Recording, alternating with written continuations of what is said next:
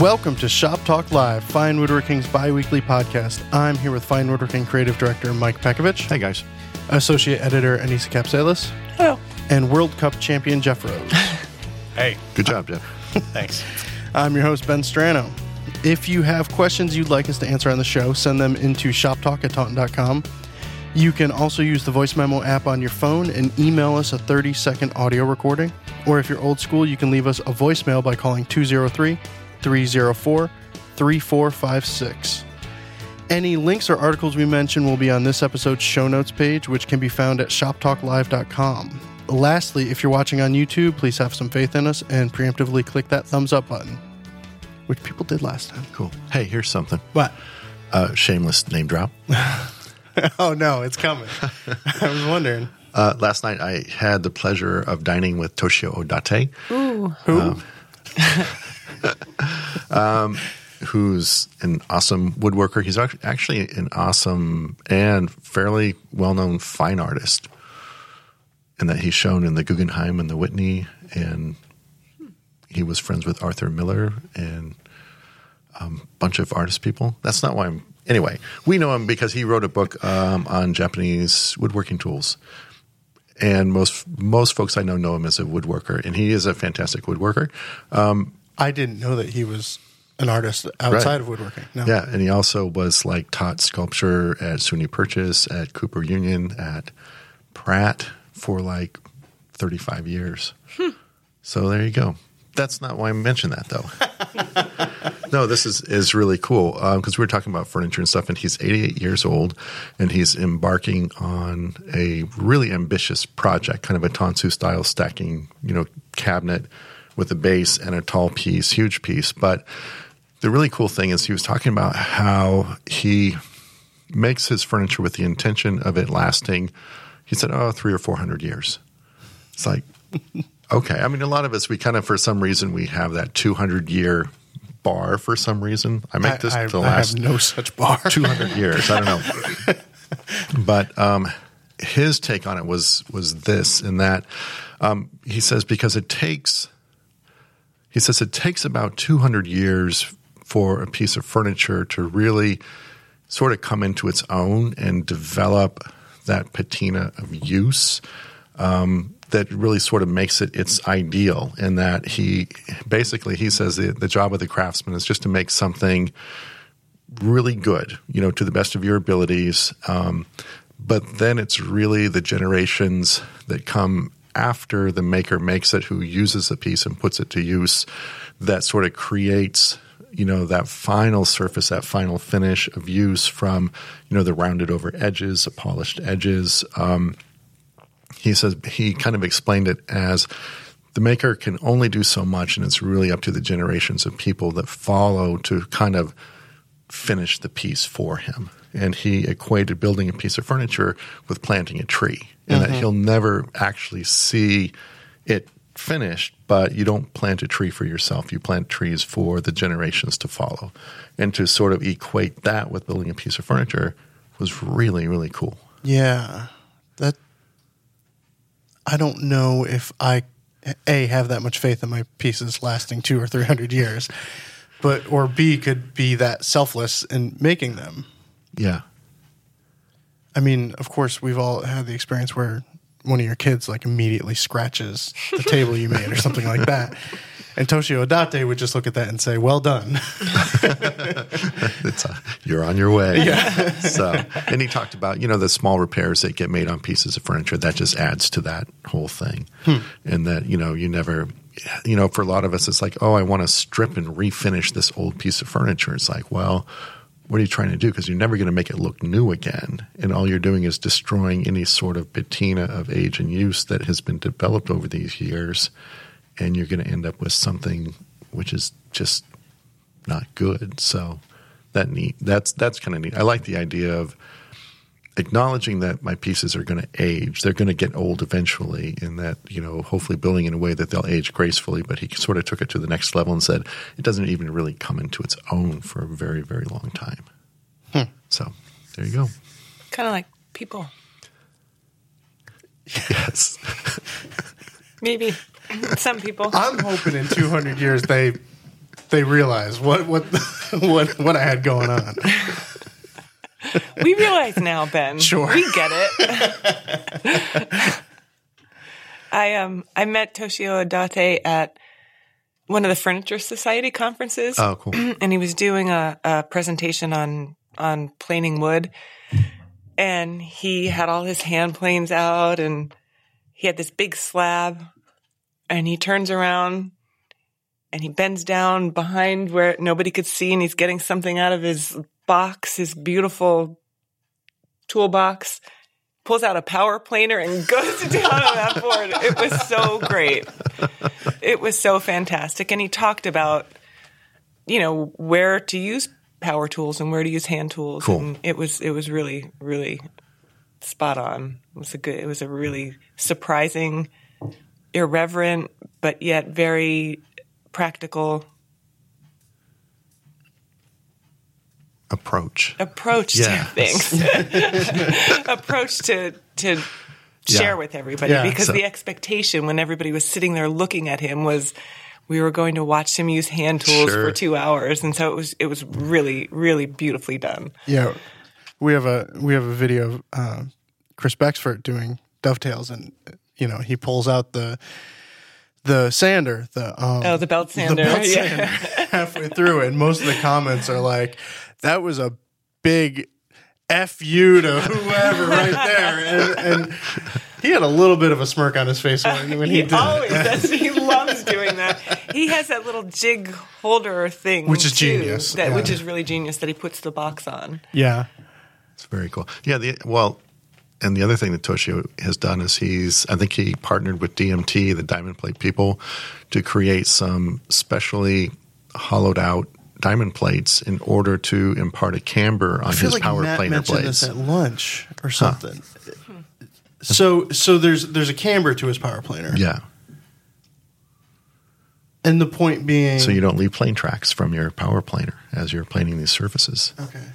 And also, if you go, with a blade sort of, perpendicular to the sides, you get the maximum amount of camber. But then as you skew the blade, as you sharpen it, the camber becomes longer and more subtle. So it's a variable camber system for your power planer blades. So as you're sharpening them in the cambered stone, you skew it. If you want to skew it for less camber, you can do that. For heavier cuts, keep it straight on. For deeper camber. Dang. Yeah, I know. Pretty cool. I have no Toshio Date stories. Wow, that's too bad. You can make one up. We wouldn't know the difference. I will do no such thing, Anissa. That would be irreverent. I never actually saw him at the Furniture Society. I did. Mike, you did actually have dinner with Toshio Date. Because we got the text messages bragging that you were... Yes. It's the best thing about working at a woodworking magazine is there are people you can tell in order to, ruin their days. Yeah, Barry didn't take it well. No. All right. Should we start with some questions? Sure. All right. Question number 1 is from Greg. I have a small job site table saw, and after your recommendations, I've invested in a bandsaw so that I can make that the primary tool for many of my cuts. I have a sharp 3 TPI blade and have followed Michael Fortune's articles on setting up my bandsaw, but I'm less than impressed with the cut quality I'm getting. I understand that there will always be some amount of cleaning up regardless of the tool, but is there supposed to be such a difference between a table saw and a bandsaw? Yes. Yeah. Yeah, I think they're a table saw you can kind of get not a finish ready surface off of, but close to it. The closest you're going to get to it. Yes. Yeah. I think it varies depending on your bandsaw blade. Some blades leave really, really clean cuts. It depends on your bandsaw. Is there any run out in the tires or flutter in the blade whatsoever? I've seen bandsaw cuts which are just like, wow, this looks like it just came off a joiner or something. But for me, that's more of an exception than a rule. John Benson had an offcut from a Brian Boggs article. Well, there you go. And it was like, what? Wait. Because it was a curved piece. And it was like, no, this is spoke shaped or something, right? Yeah. And he's like, nope, that's straight off the bandsaw.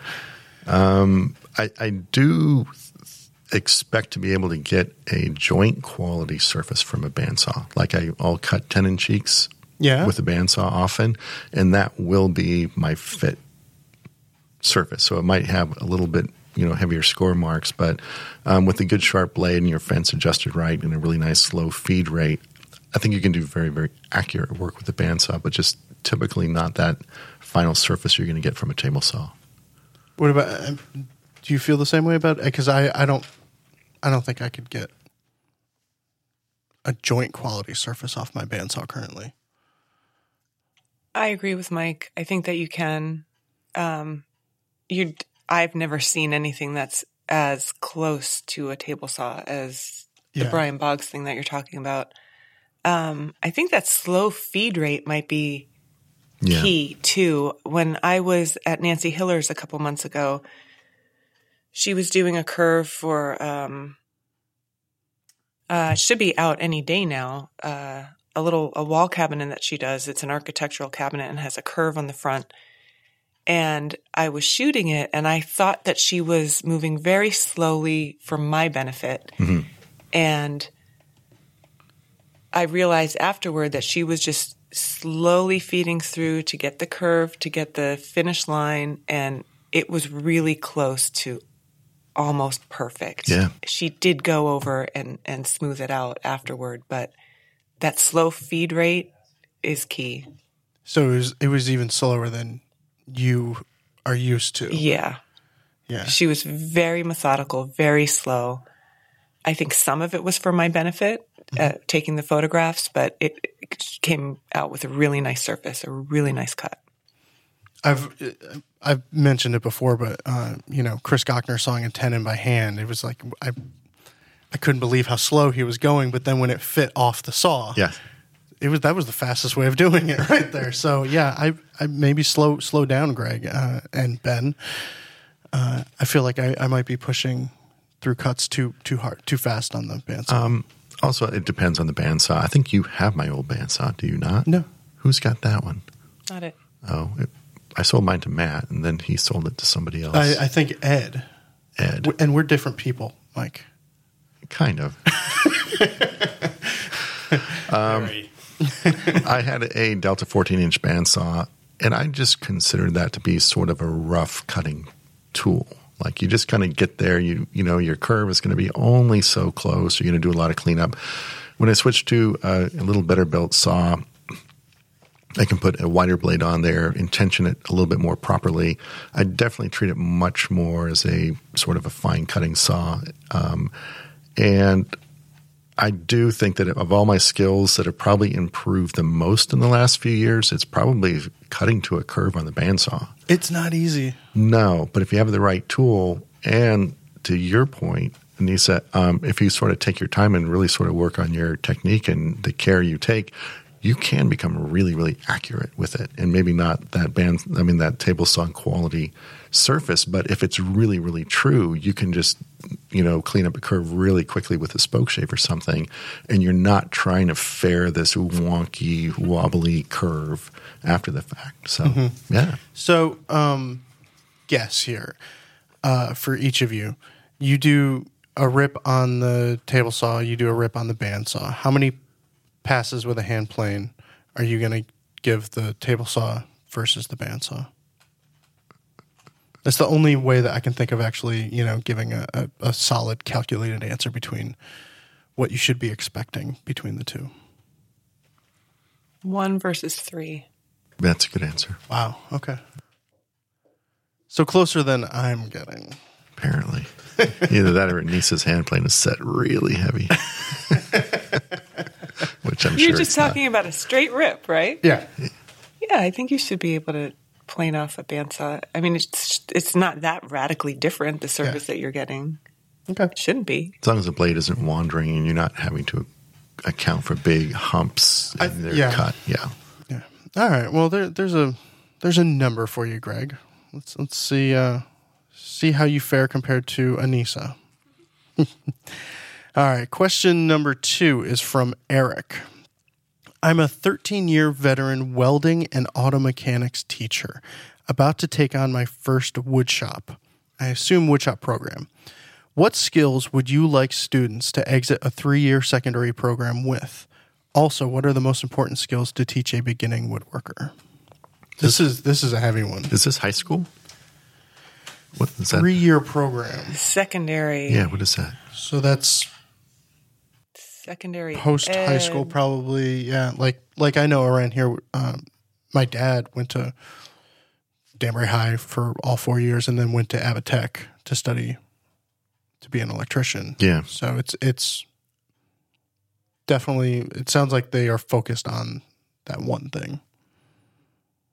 Okay, but high school level, like a tech school, would you say? Post high school, I'd say. Yeah, tech school.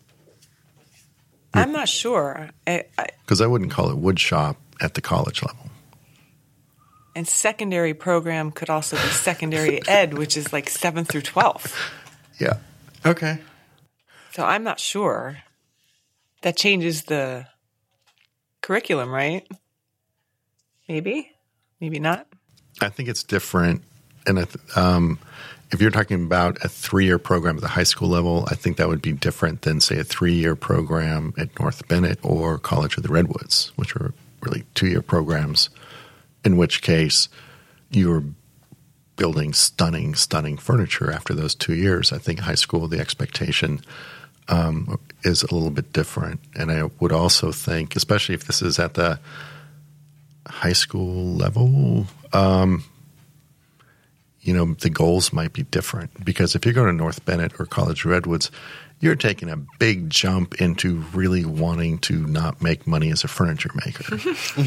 At the high school level, it's possible that, you're maybe looking towards a career. Yeah. So which case means if you're going to really make a living at it, you're probably working with CNC machines, using sheet goods, and doing like a lot of built-in work or conference tables or office work or kitchens, which is a whole different skill set. Yeah. But I think a little of each is probably a good thing. I'd say a really good grounding in basic hand tools, basic drafting, basic machine work, and then as much as you can get on the tech side in terms of programming, CNC, really, because, that's the future of things. And I know I made it sound like that's like the horrible reality of it, but I think any technology is just another tool. You learn to use it and incorporate that into what you're doing, and I think it just empowers you to do a lot of cool stuff.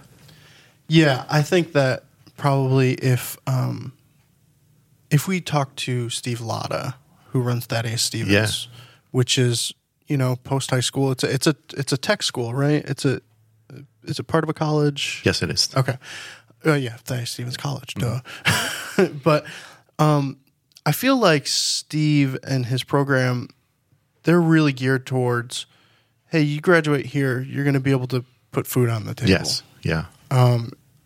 That's a really important thing. And his students make stunning pieces. They make, if you follow them on Instagram, there's always a time of year when it's like the students are finishing up their programs. Yes. And they're, showing off their spice boxes and their hunt boards and all sorts of beautiful pieces. Yes. But when you talk to somebody like Greg Pilati, who graduated from That A. Stevens, those guys also know how to program a CNC. Yes. Those guys know how to run a drafting program. They know how to do production work. They know how to run a business too. Yeah. And there's a difference there. Yeah. Yeah. But you went to College of the Redwoods. So that was a 2-year program you went to? It could be 1 or 2. And I went she's 1. now an editor at Woodworking magazine. So there you go. That went south. That's one way of looking at it, certainly. I think, jumping back to Steve Latta, I think his school is a good model for what it seems this guy's doing. Eric, right? Yeah.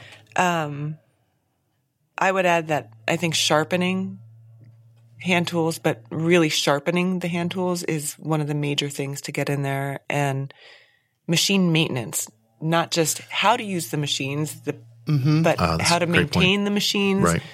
how to tune them up. Have like a maintenance schedule, probably. I haven't gotten that far yet. But I mean, if those machines are running all day long, that's a really good point. Yeah. I know Matt Wada talks about a maintenance schedule that is like programmed into North Bennett Street and some other places that he goes and does maintenance for.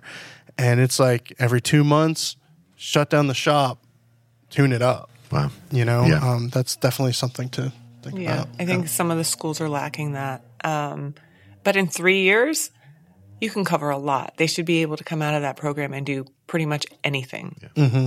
3 years is a long time. So that's a lot of pressure, Eric. Teach him some welding while you're at it. Yeah, McSpeed. That's really cool. Yeah, he's a welding teacher. So. And probably some auto mechanics too, because you're not going to be able to afford to have your car fixed. But the welding thing is a really good point. It's like, again, you look at a guy like Greg Pilati. I think he has a welder working at his shop, building table bases. And if you can teach your students to do that themselves, they're going to be more self-sufficient, which is a great thing. So,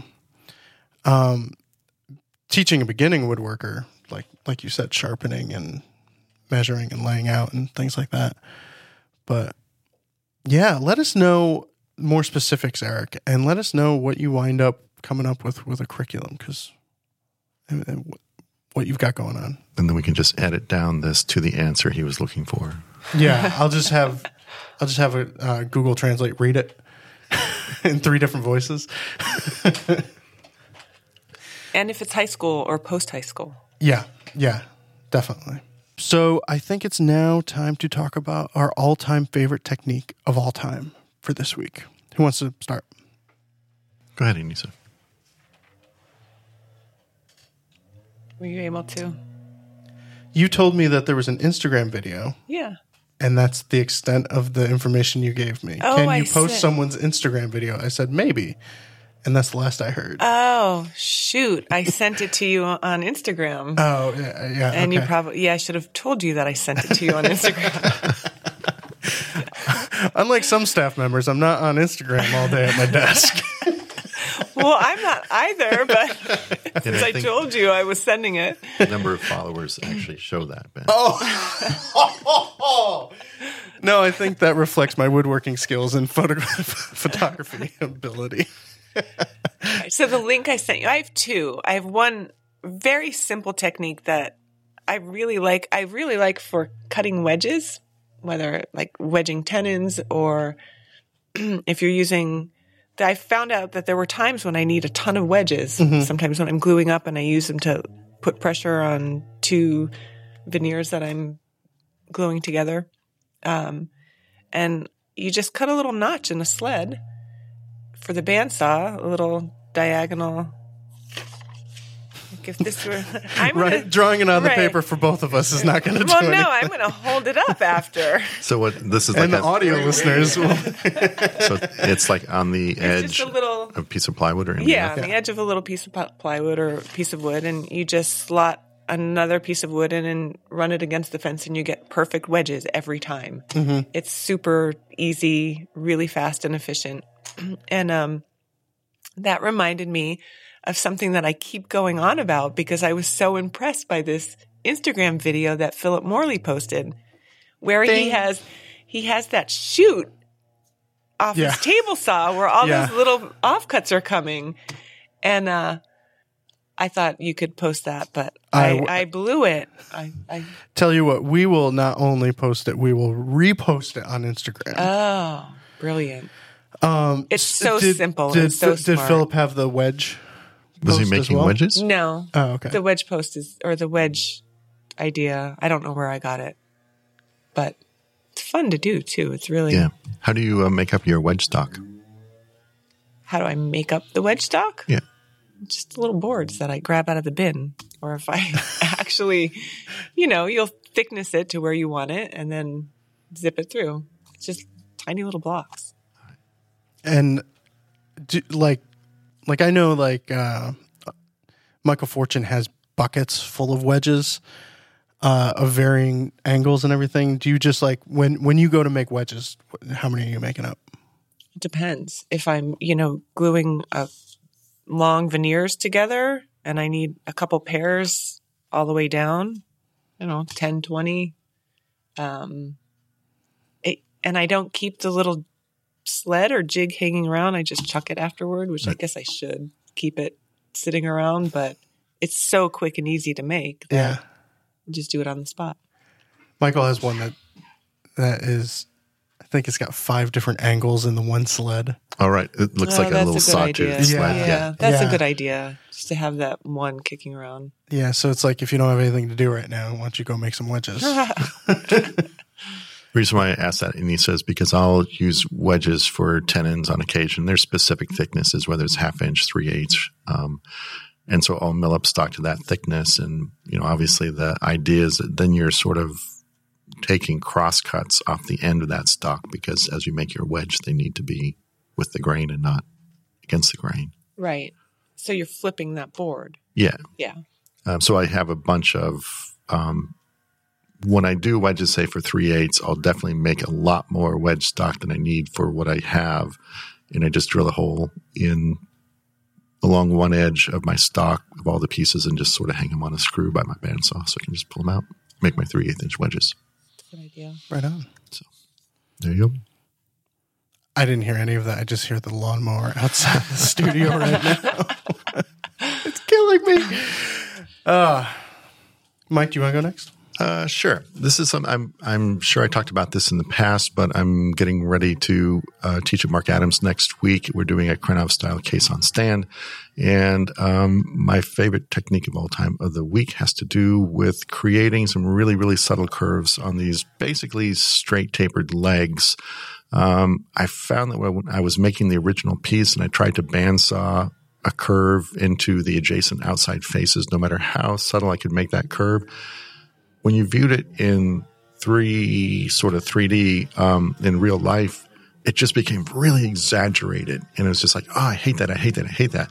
So I started out with basically just a straight taper, and I created the impression of a curve by using a tapered chamfer along the outside edge. So where the widest point of the chamfer is, say, maybe 5 or 6 inches down from the top of the leg, and then it sort of tapers out to almost 0 at the bottom and then at the top of the leg. And it just creates, as you're looking at this leg at the angle, what you're really seeing is sort of those 2 surfaces left over from that chamfer. And it's a way to impart a really subtle curve to your work and control it really, really precisely. So it's the old tapered chamfer. That photo is ridiculously beautiful. Yeah, it's What? Oh, the plane shaving is just sitting there by accident. Huh. How'd that happen? It's like you're getting good at this. I'm past my prime. That was like a 2-year-old shot. I don't do that anymore. I did something similar, and I was just thinking about it a couple weeks ago when I made that side table, and it was a deep side table for the size of the table. I think he's in the stairwell. I'm waiting for him to just start staring in the window and looking right at me.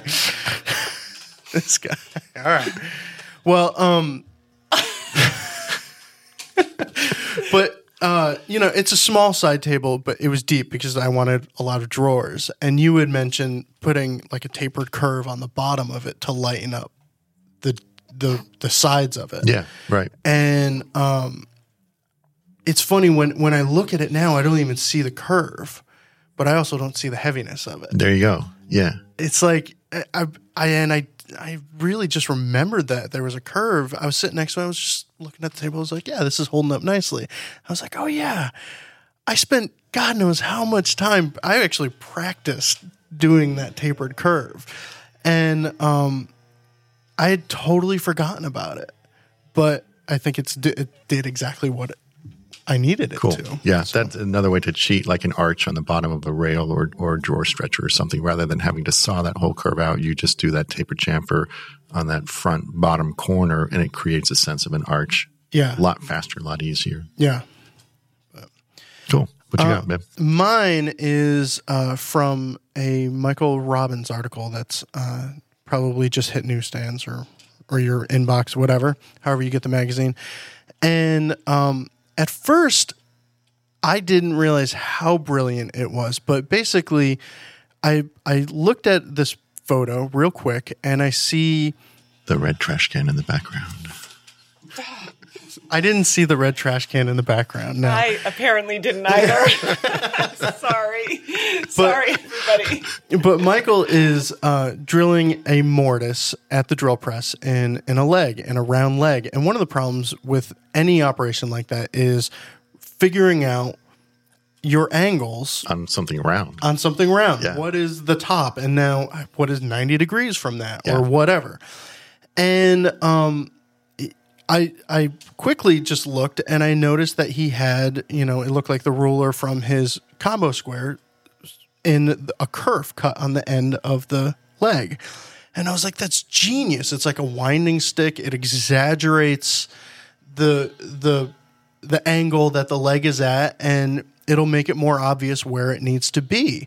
But then I'm not joking. I thought that was genius. And then today I pulled up the photo to put in the folder for Jeff, and I realized, saw the level. oh my goodness, this is unbelievable. He's got a magnetic level stuck to it. Yes. And so he can just level the table on his drill press or whatever. I guess you shim your drill press so it's level, and then stick the ruler in, stick the level on that. And if it's level or if it's perpendicular, you've got the two bubbles. My mind has been so unbelievably blown by this. And that's that like Brian Boggs level stuff where it's like, I'm not going to get there. This is why I need to read articles and watch videos and stuff, because that's unbelievable. So That's cool. I have to admit that one of my jobs at the magazine when I'm not on Instagram is I work for the record, I wasn't looking at you. with the editors after a photo shoot. And sometimes, Anissa, you'll come back with 700-800 photos, even more than that. You're being mean. No, this is a good thing. And it's sort of like an embarrassment of riches in that it's too much of a good thing. You have all these photos out, and we've got 6 or 8 pages and 25 to 30 photos to tell this entire process. So it's really a painstaking process to edit these photos down to be able to tell a story. And in this particular case, it's like, okay, drill press, the table's angled, boom, we got one shot because we have so much more to get through when making this table.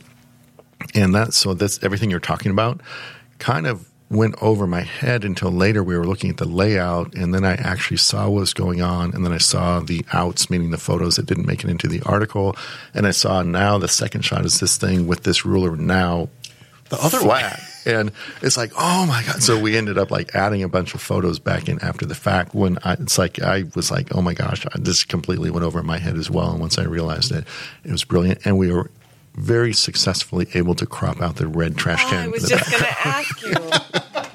So That's all I can see now.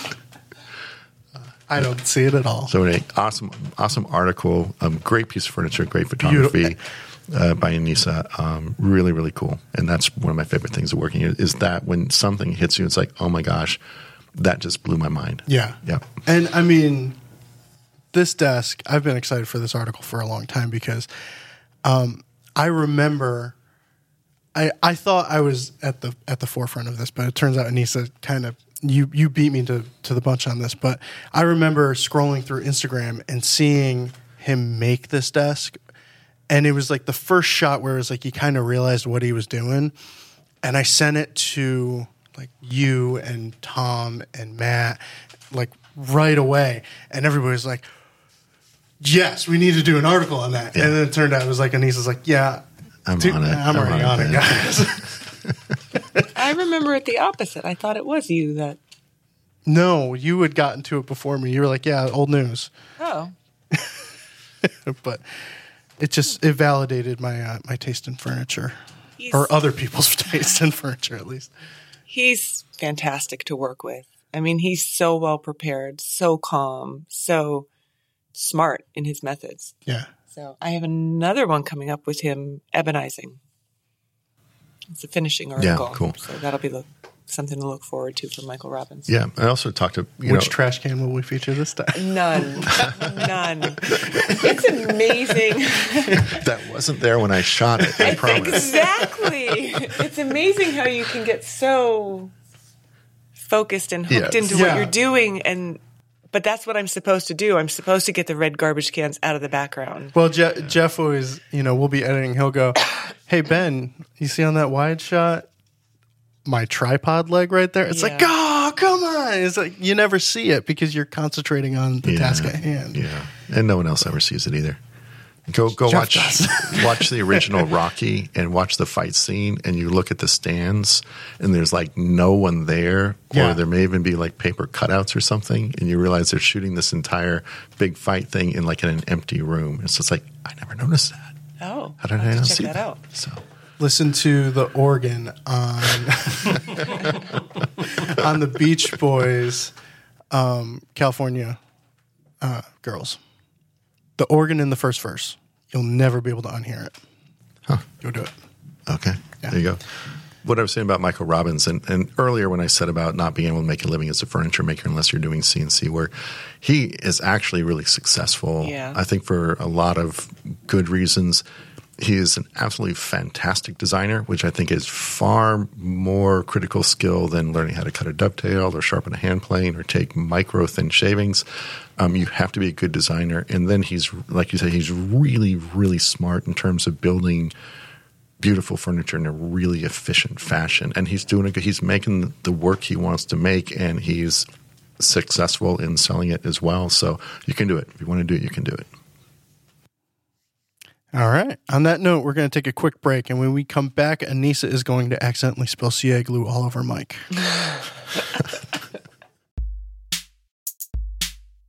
This episode of Shop Talk Live is brought to you by Varathane.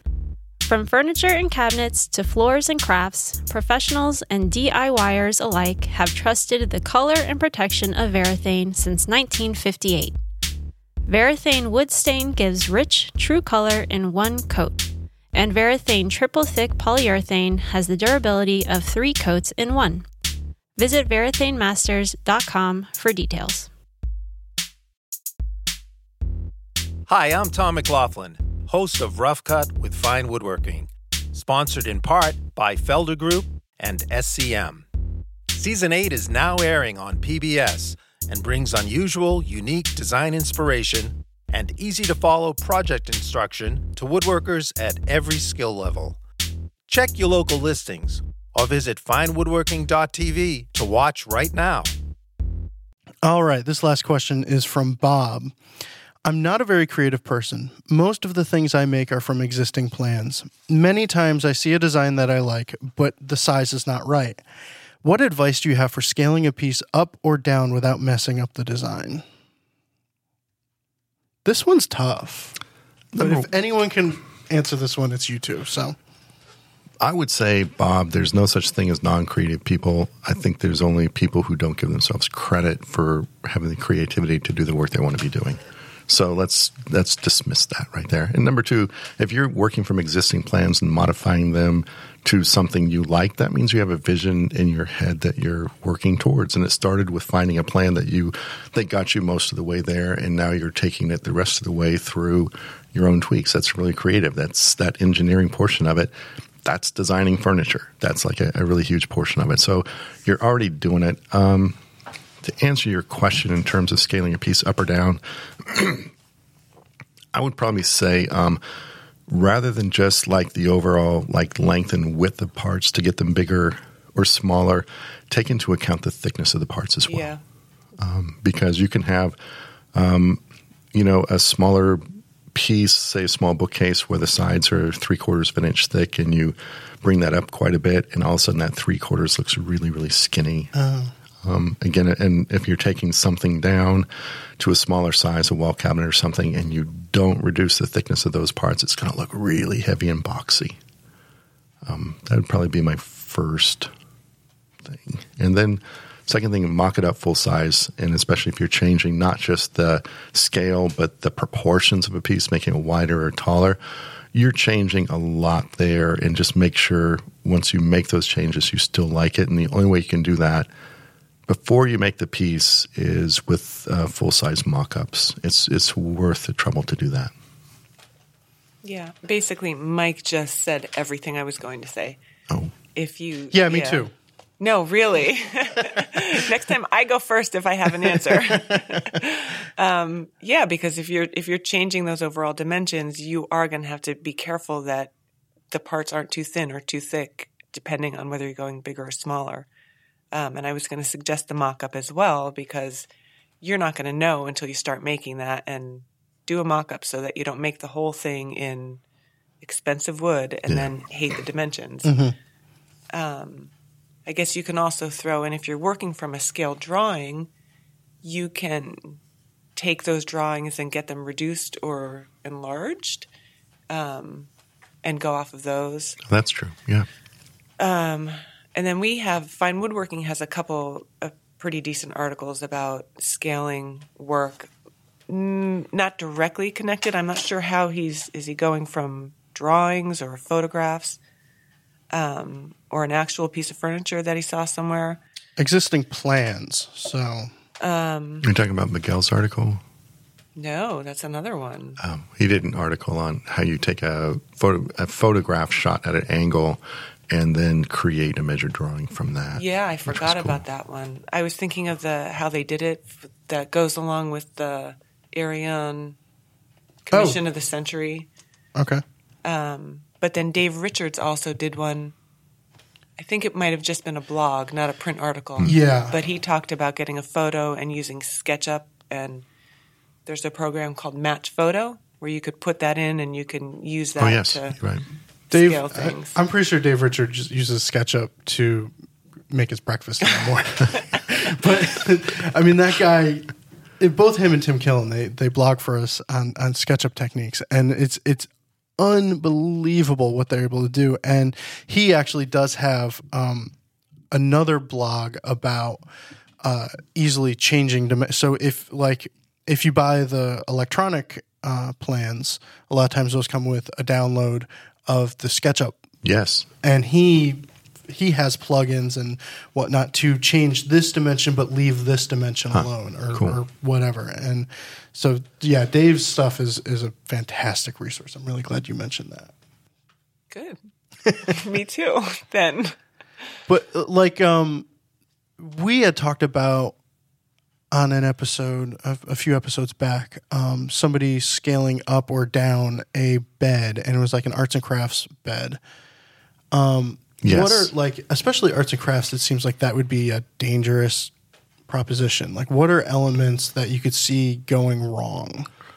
That last question was about going from a queen size to a king size footboard headboard and stretching that out in one dimension. And that's scary because you do sort of really kind of throw things off a little bit that way. But in terms of designing within a style, I think one of the most valuable things from working from an existing plan is that the maker did a good job of getting the scale of the piece right. Sometimes I think that's the most difficult thing is you can have a design that looks really good small on paper, but then you bring it to real life and all of a sudden it's like, oh, that's giant. How'd it get so big? So using existing plans for a basic scale, but rather than sort of looking at all the details on the existing plan, one way to sort of work your way into designing original work is to just sort of use that to create a basic sense of scale, elements of parts, size of drawers and doors, so you know that it's just going to live in real life in a pleasing way. And then just start to look at design details of the types of furniture you like, whether it's original stuff or you're working from a period. Try to learn as much as you can about the styles that you like so that you can start to apply, the details in a logical fashion to, the basic work you're doing. Because we're really kind of making for the most part, rectilinear work, and those small details are what sort of gives it its kind of form and personality. So it reminds me of something that Michael Fortune does, where he draws the basic shape and then uses tracing paper over it to draw it 15, 20 times with all sorts of different little things here and there. And I, early on, when I came to the magazine, I took a design course with you, mostly to kiss butt. But in it, you would, because I've never thought of myself as a designer or someone capable of designing furniture. And at first, I'm taking this class and I'm drawing things. And it's just like, this sucks. This class sucks. What a bad teacher! But I'm horrible at this. And slowly, I realized that you've drawn furniture, or you've drawn a piece of furniture 10,000 times. And at that point, I had drawn a piece of furniture 24 times. There you go. And I was just nowhere near as experienced. But you're not going to get experienced by not drawing furniture, by not designing furniture. So it's something that I struggle with, is having the guts to draw a piece and then build the piece, as opposed to building something that looks good. So for me, I do both. I'll try and design a piece, and then I'll download a plan and build something that's known, that my family can sit around and eat dinner on, and I'm not going to sit there and hate the design. But if you want to get better at designing, you got to do more of it. Yeah, and I think building existing designs is a really good exercise in becoming better as a designer, because I think once you build something, you really get your head into what this person was thinking when they made it. Because as you're making it, I think you really start to understand the decisions they made in terms of construction techniques, which is a huge part of design, as well as proportioning. It's like, wow, this piece is this dimension. It looks so much bigger than the real piece. I'm surprised it's this small. Those sorts of things where you really begin to understand how the components in a piece, the decisions that are made, affect the final look in maybe not a really logical or immediately intuitive way. And you notice elements that you might not notice in the finished piece. Yeah, definitely. But I remember on the dining table I made, that was by Dan Chafin. Dan Chafin. Yeah. The leg shape, I didn't notice there was a 45-degree bevel on the end. I only saw the curve. Yeah. But without that bevel, that curve was not going to work. It was, and as you're building it, you can see how he got from point A to point B, without necessarily seeing, or without necessarily knowing the multiple steps that were part of it. So it's not only construction that you're learning, but you are getting inside the designer's head to say, oh, he cut that first, and then that curve naturally comes out of that. And it's great. Anissa just edited a great article on design. I was just about to say that. And she's going to mention it right now. You can if you want. No, you guys are speaking specifically to the next designer's notebook that's coming out. And it talks all about whether you can learn how to be a better designer, or if people can teach design and nurture their students along the design process.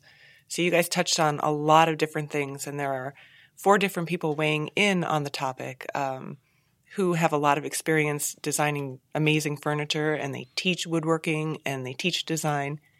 So Hank Gilpin weighs in, Michael Cullen, Laura Mays, and I'm forgetting one. Who am I forgetting? Alan Lewis. Yeah. The best one of the bunch. I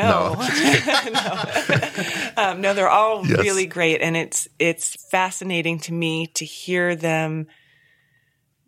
Meander's not the right word, but I'm going to say that it's fascinating to read about the meandering process, and what they think of it, and they kind of end up in similar places. Yeah. So it's kind of what you guys are talking about, and you touched on a lot of what they said. Oh my gosh! But you should still read What? the article. In the same issue is an article by Tim Coleman. Oh, that's on right. his process for design. We couldn't promo this issue. Oh my any better. god! No, this is like We didn't even try. I swear we didn't set out to do this. this is one of my favorite We're just articles of all time, probably ever. Actually, we had Tim on the podcast, and he was talking about his design And thing. this came from and I was that, like, yeah. oh, this has to be an article because he comes out of College of the Redwoods, so he's sort of coming out of the tradition of Krenov, who has a very a fluid way of sort of designing, which he refers to as composing. But basically, Tim's article, and if you know Tim Coleman's work, he is,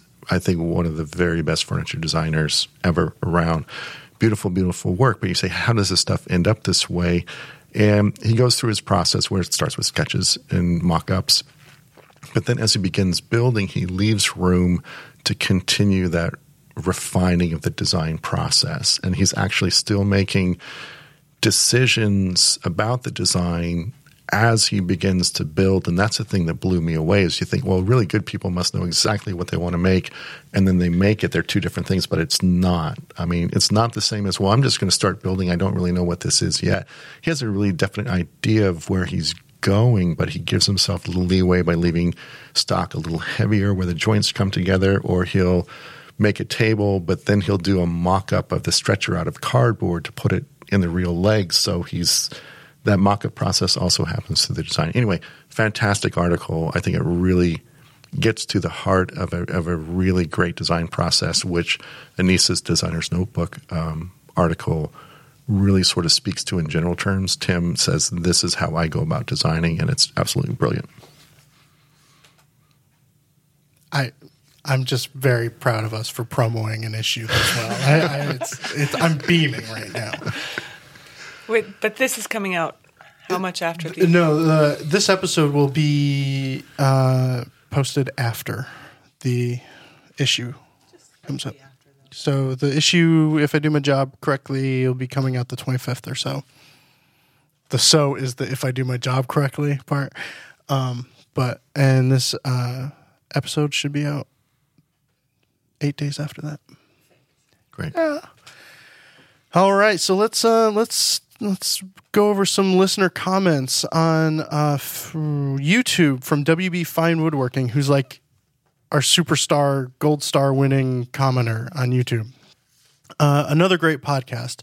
Like Ben, this is on 167. Like Ben, until I got a planer, all of my work was 3/4 of an inch, or whatever the thickness of the wood I could get at the hardwood dealer. It's amazing how much that changed after I bought a planer. And after listening to Mike, I'm now going to start saving for some Lee Nielsen or Veritas chisels. Thanks, guys. And hopefully you get a kickback or something for that. I do. Do they send you like a 3/8" chisel? It's a direct deposit. Okay, cool. From Dan Letkman, I have used PVA glue on the field and CA glue in key spots with accelerator on the opposite piece. It works well when you cannot clamp or don't have the patience to wait for the PVA glue to dry, but need more strength than CA glue provides. So you've done that? Kind of. All right. And from Sawdust in My Veins, a 5-star review on iTunes, which we really, really appreciate.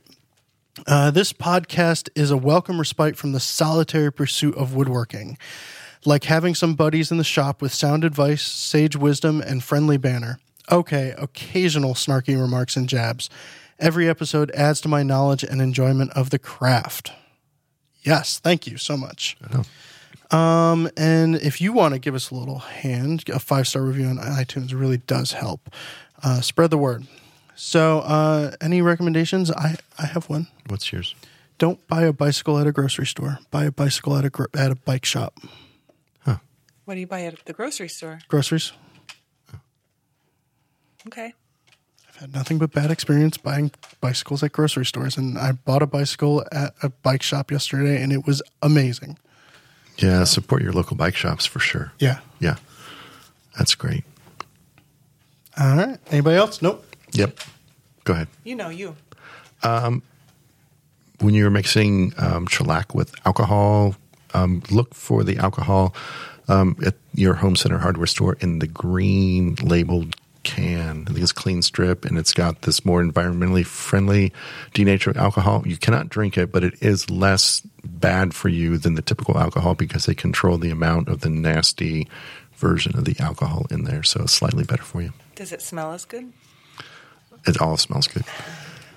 Denatured alcohol reminds me too much of Jägermeister, which reminds me of bad decisions. Every time I use shellac, I'm like 24 and on a bad path. Maybe stick to White Pump Poly. Yeah.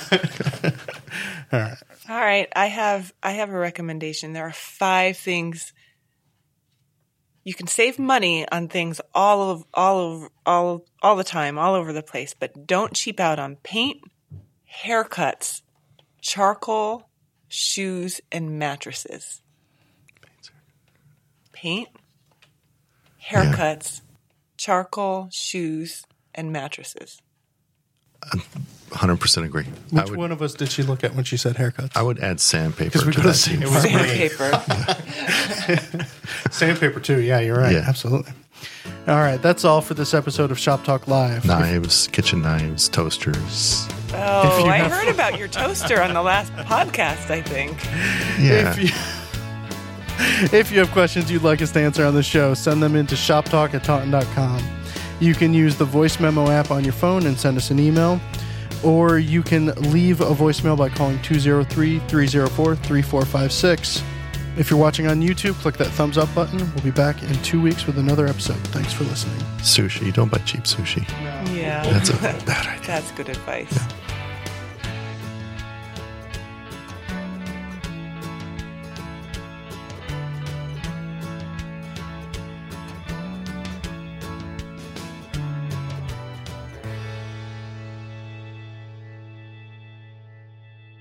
In my defense, I knew somebody once who super glued fake eyelashes onto her kid's eye.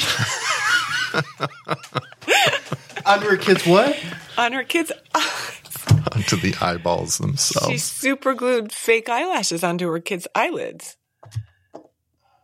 Wow. For a costume for something. She didn't realize the nature of super glue, apparently. Well, it's so friendly looking.